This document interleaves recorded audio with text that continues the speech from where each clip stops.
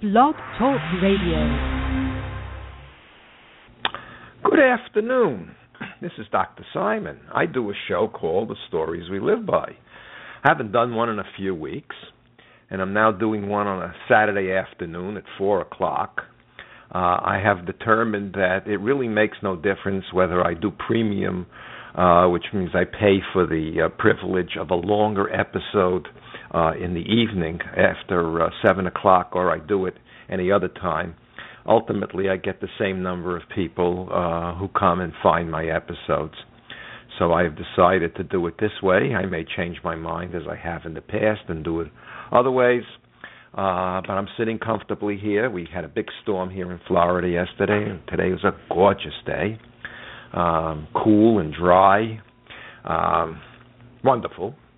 In any event, I wanted to talk about something that was in the newspapers a while ago, and that was a young man who, with his friends, got roaring drunk and plowed into a car or a truck that was trying to. People were trying to change a tire at the side of a road, and he killed, I believe it was 4 people. The young man was arrested. He was way over the limit for a DUI, and it came to court.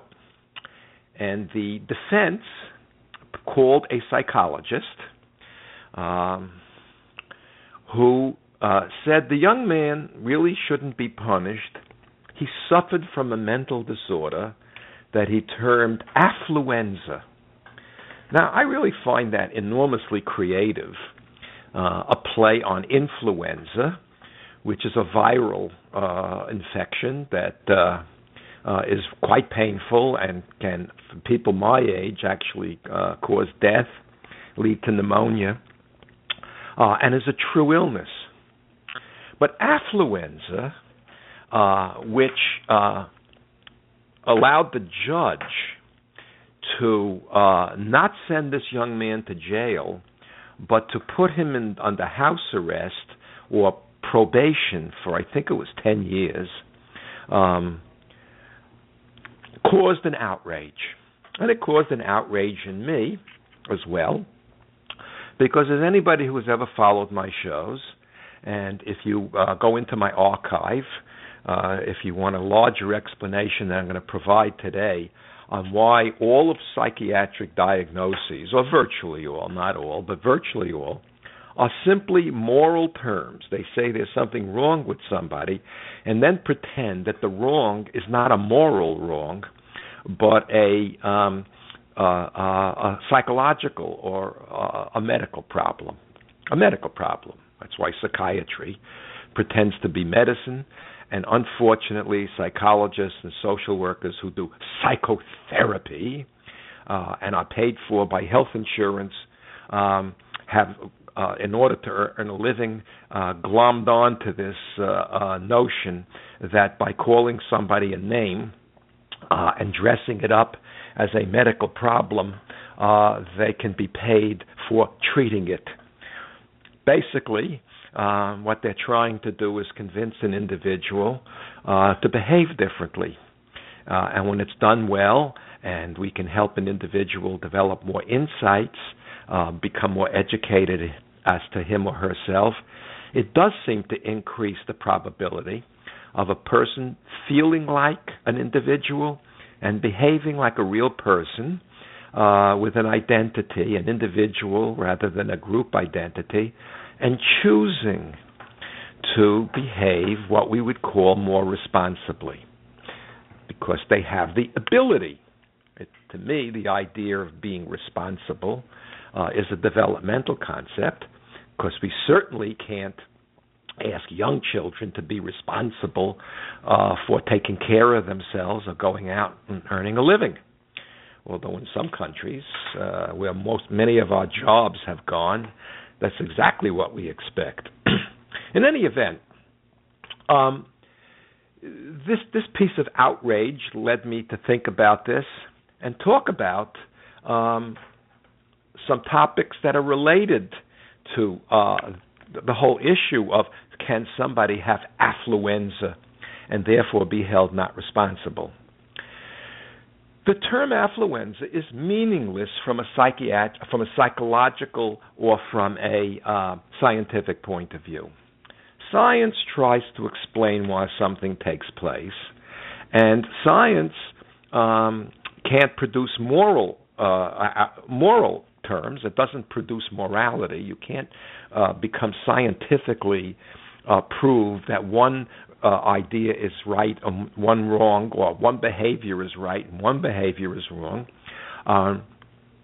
But science tries to describe, explain, predict, control phenomena. And what we have here is a term that wouldn't have existed had this young man not gotten too drunk to drive a car and killed people.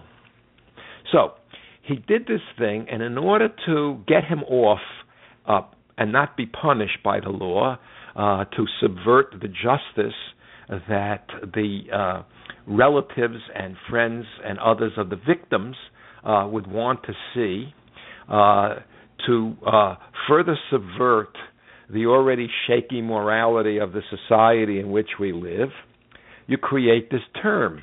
It has no meaning because there's nothing you could point to in the brain or the body or the blood of an individual that would allow you to say he has affluenza. Unlike the real flu, influenza, which killed 19 million people in 1919 as soldiers were coming back from World War I. There is no descriptive value in it. Had he not done this, he wouldn't have had affluenza. And now that he has affluenza in the minds of people, this explained why he got drunk and killed people, why he can't be held responsible for his actions.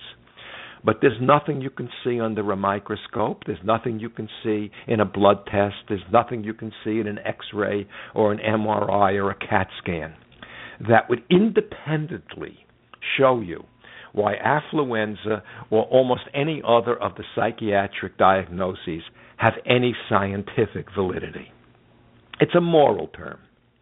And it's a moral term. It says there's something wrong with him, but by pretending to be an illness, it subverts the idea that the individual should be held accountable for his actions. In this case, killing people because he was partying and having a good time. The idea was here that this young man was raised by such doting parents, apparently the mother, because we know subsequently she ran away with him to Mexico, where he partied and took drugs, and God only knows what really went on in the relationship between this boy and his mother. I'm sort of, when I first read about the issue, they're living together in Mexico, she ran away with him. As Freud would say, Oedipus schmedipus, as long as you love your mother. Talk about an Oedipus complex. In any event, it raises a question. Can people be responsible? Can we ever be held responsible? According to the psychiatric model, since anybody can create a word to say, a word which then, acting as a pseudoscientific concept, can say that the individual is not responsible for his actions because he or she has a serious illness, there is no notion of responsibility. And without a notion of responsibility, there can really be no morality. I learned that to punish my cat for pissing in the corner on a carpet when I wouldn't let him out was a waste of time. It made him fearful. It made him piss over even more. He's a cat, not a human being. And science, in many ways, has treated human beings as robots, as things under the control of external influences that make it impossible for us ever to be anything but an automaton or a functioning being that can be tweaked with drugs in order to control behavior that we ourselves can't control. But science has never proven that we can't be responsible, that we can't make decisions, and that these decisions have meaning and consequence, for which shame and guilt are often the emotional response to something we did wrong and hurtful that we know we did, and that we know came out of our actions. Even though we claim that there's no self and there's no, we're nothing but a brain and a jumble of chemicals and neurons, etc., we experience ourselves as moral beings, and we experience ourselves as moral beings even if it's impossible for us to be moral beings. Raises a profound philosophical question. My feeling is, if we can't be responsible and no one is responsible, open up the prisons, let everybody out, because there is no notion of control or self-control. We all have to be controlled externally. And who then is morally responsible or able to control us in a way that would be moral? Now, we are scientific beings who ask questions and try to explain things. We all are. What do I eat in order to stay healthy? And how fast do I have to run so that car doesn't run me down in the street?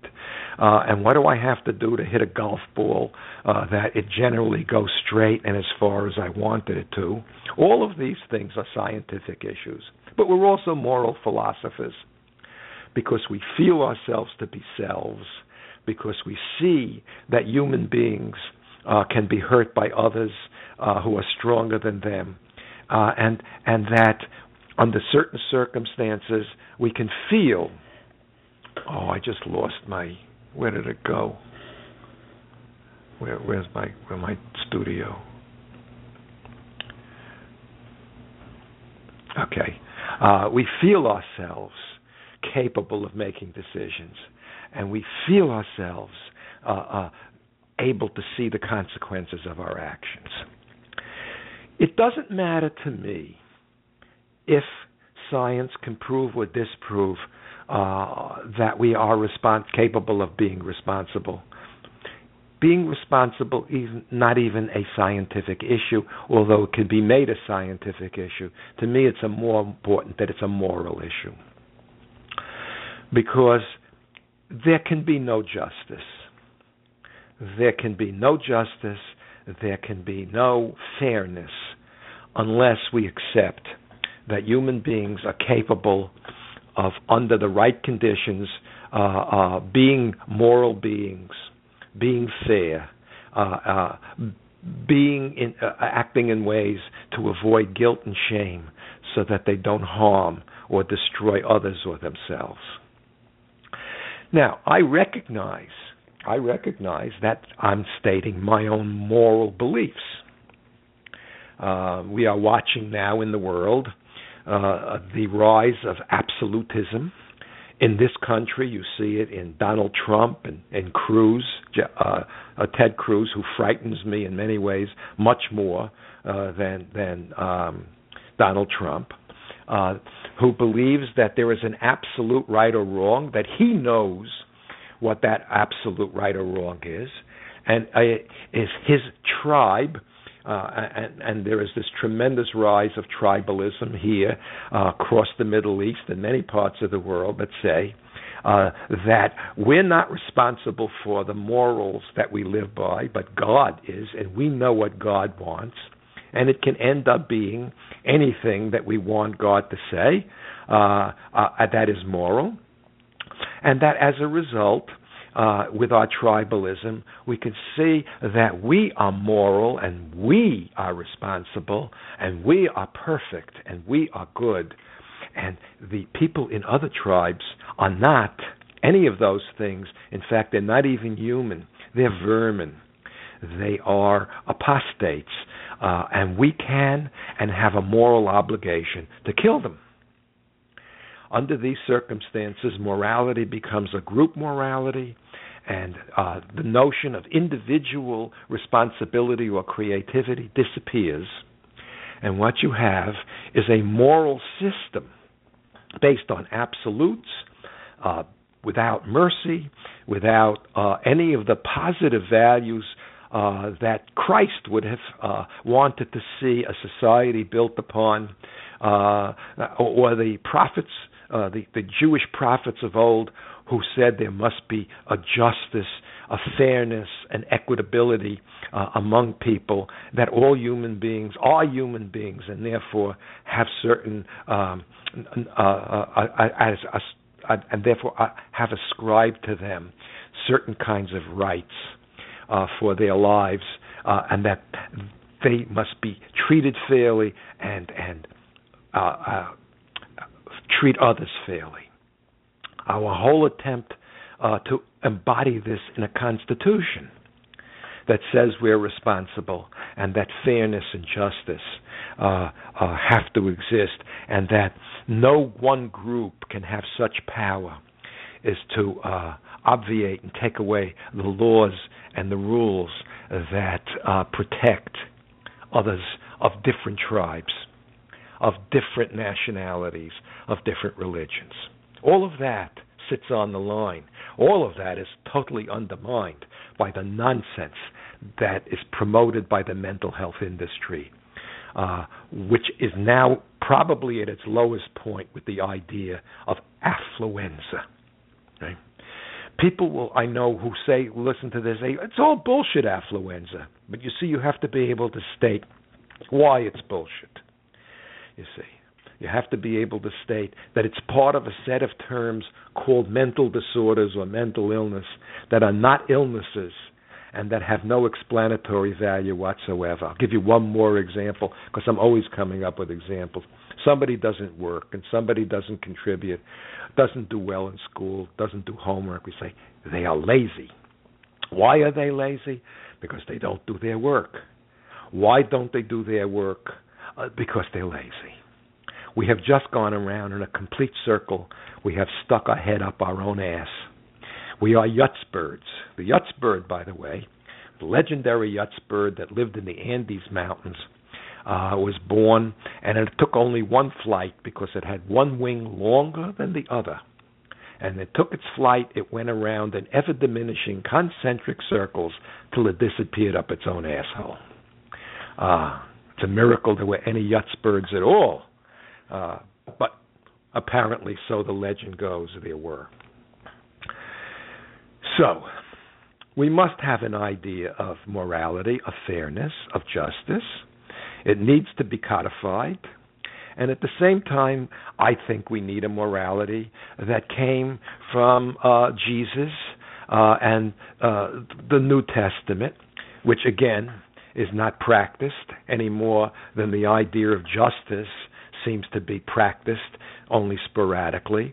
And that is, there must be sympathy, there must be mercy, there must be forgiveness, there must be a view that human beings are all human, and that none of us are superior in such a way as to make our lives more valuable than anybody else.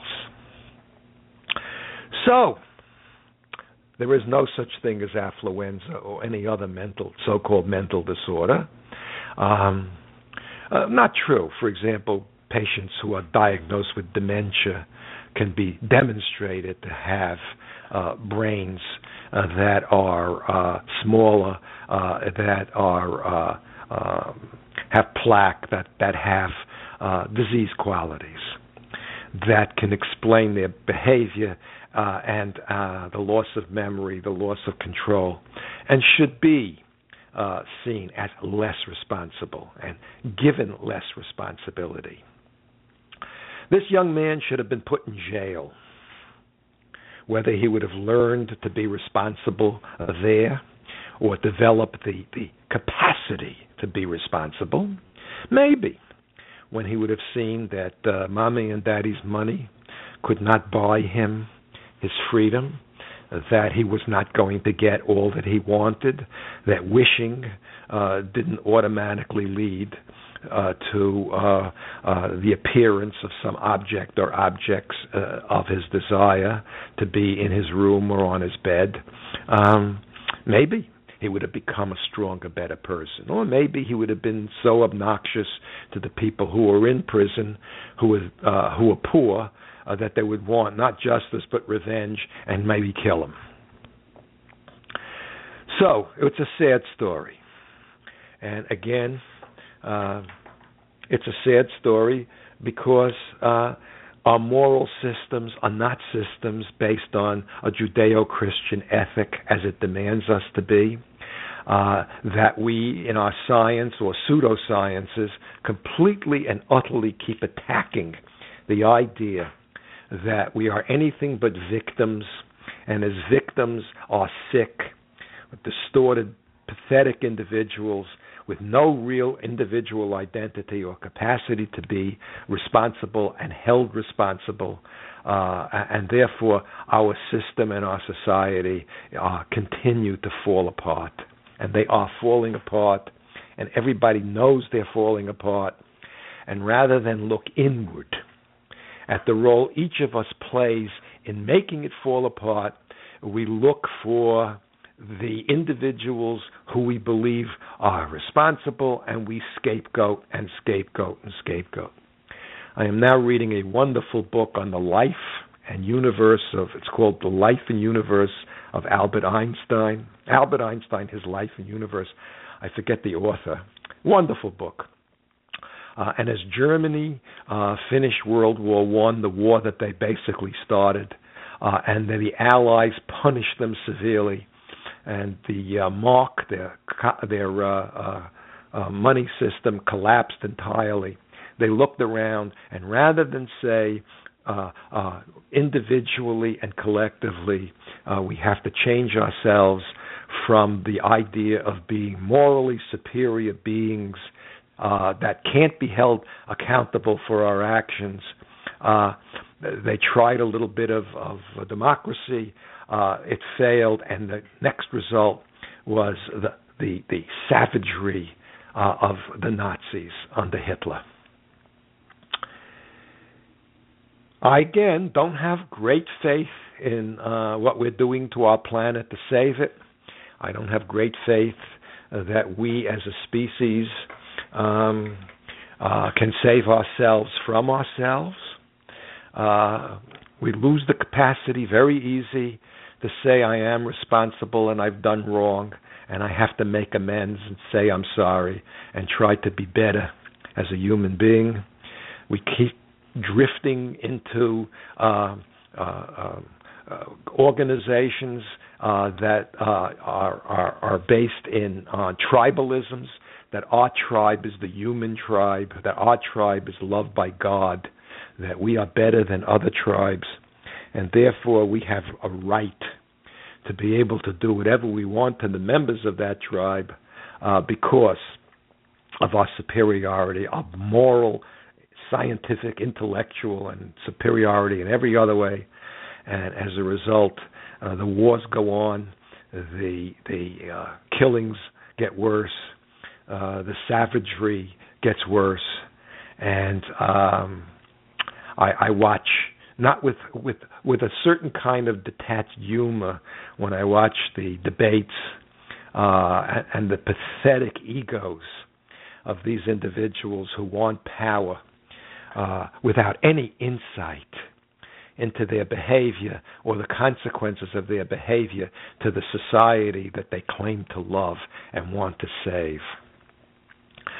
Well, I don't think anybody's there. I'm finished. I have another 5 minutes. I'm going to sit here for a couple of minutes.